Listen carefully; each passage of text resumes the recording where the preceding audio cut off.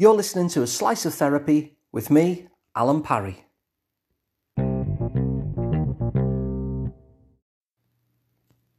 So you'll notice there at the start of the podcast, what happens is there's a little bit of audio that introduces the podcast, lets you know what you're listening to and who I am as well.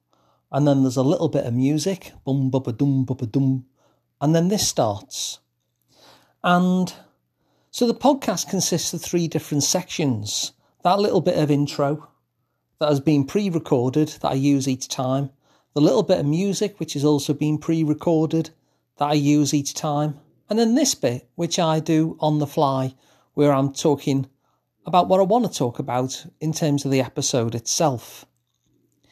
Now, if you heard the last episode, the one where I'm talking about the 3 different types of depression, what you'll notice is that I just start talking straight away. And it's only at the end of the episode that the introduction comes in, followed by the introductory music. I got the whole thing the wrong way round. And yet, as imperfect as it was that I got it the wrong way round, people have still contacted me to say that they found it helpful. And so that's what I want to talk about today. I want to talk about perfection. You know, there was a study done back in 2012 where they had two groups of people who were trying to lose weight. And they gave them the same diet, but one group, they were allowed to have bread, and the other group were not allowed to have bread. Now, whenever you get involved in something like, you think I'll try and lose a little bit of weight and you'll come up with a strategy, people will start trying to improve your strategy. They'll try and make your strategy that little bit more perfect. They'll say things like, "Ooh, you shouldn't be having bread. Bread's all carbs." And so this study is kind of interesting because even though these 2 groups had the same diet, the only thing that was different is that one group were allowed bread and the other wasn't. And they did this for 16 weeks. And by the end of it, they'd both lost exactly the same amount of fat, which is surprising, isn't it, for those who were trying to make it more perfect by cutting out the bread. But what was more telling wasn't the amount of fat loss, which was the same, but in the first group that were not allowed any bread, 21% of those people dropped out. They simply found it unable to stick to for the full 16 weeks. Now, there were some dropouts from those who were allowed bread as well, but only 6%.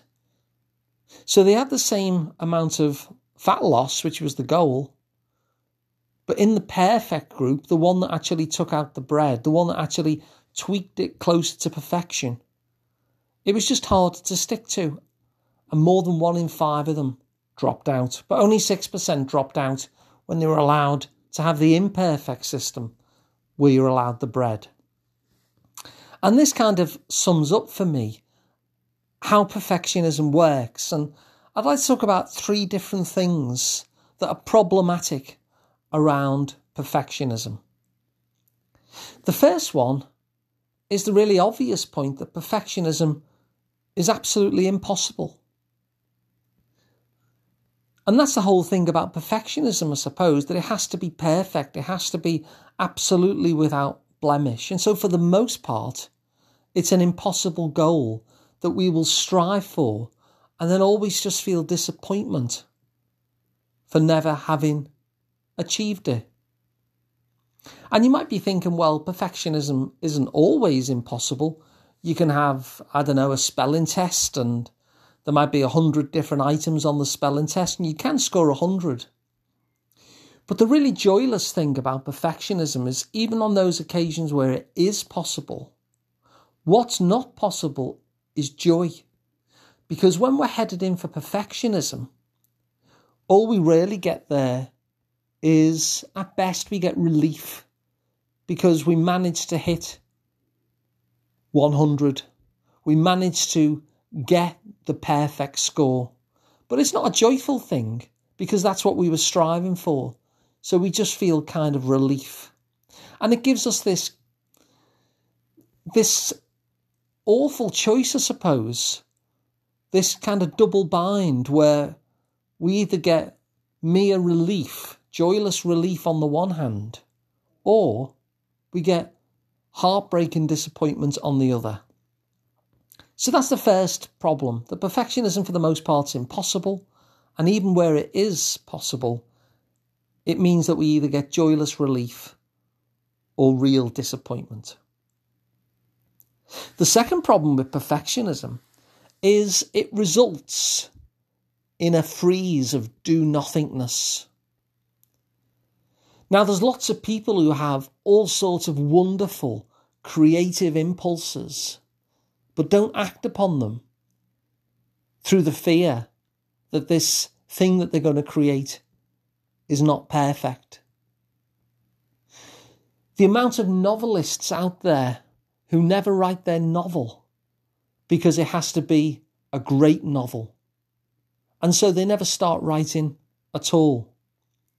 And so perfectionism stops us from creating stuff that would really contribute to the world. Perfectionism stops us doing things for ourselves that would contribute. Because if it's not perfect, then we do nothing in the kind of terrified freeze that what we're going to do is going to be imperfect.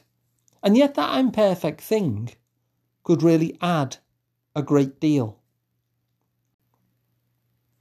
But the final reason why perfection is problematic is it because it redefines what is optimal in a way which is not helpful. So when we think of what is optimal, we go back to the people with the bread and we say, oh, you best take the carbs out. You best take all that bread out because it's full of carbohydrates and that's not good for you. And so you end up tweaking it for something that we believe is optimal, only to ensure that 21% of people don't stick to it. And so I'd like to give a different definition of what is optimal. What is optimal is the program that you actually do. What is optimal is not the perfect thing, but the thing that you will stick to. Now, if I was to decide that I was going to start running, for instance, starting with a marathon would not be a good idea.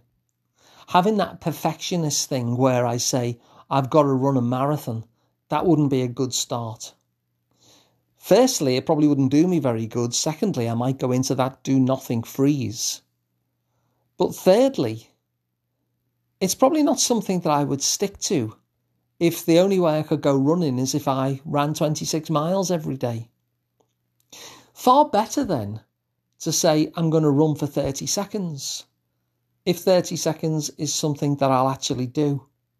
Far better to be in the diet group that was allowed the bread, if it means that you got a 94% chance of sticking with it. Far better to be in that group that sticks with it than to be in the other group, which is far more likely to drop out. And so let's recap then.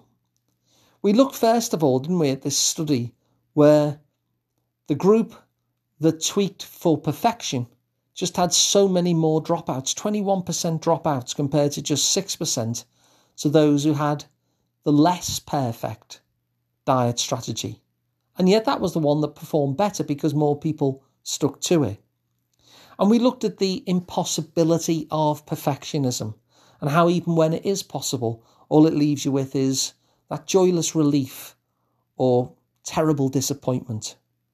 We saw how the perfect is the enemy of the good because you have to write the great novel rather than just a novel that people will enjoy.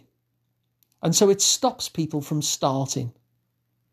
And finally, we looked at that redefinition of optimal, that the optimal thing is the program you actually do, whether that be a diet or fitness, or whether it be something else entirely, like maybe writing that novel or whatever it is that you want to achieve in life, the real definition of optimal is the thing that you will do and the thing that you will stick to.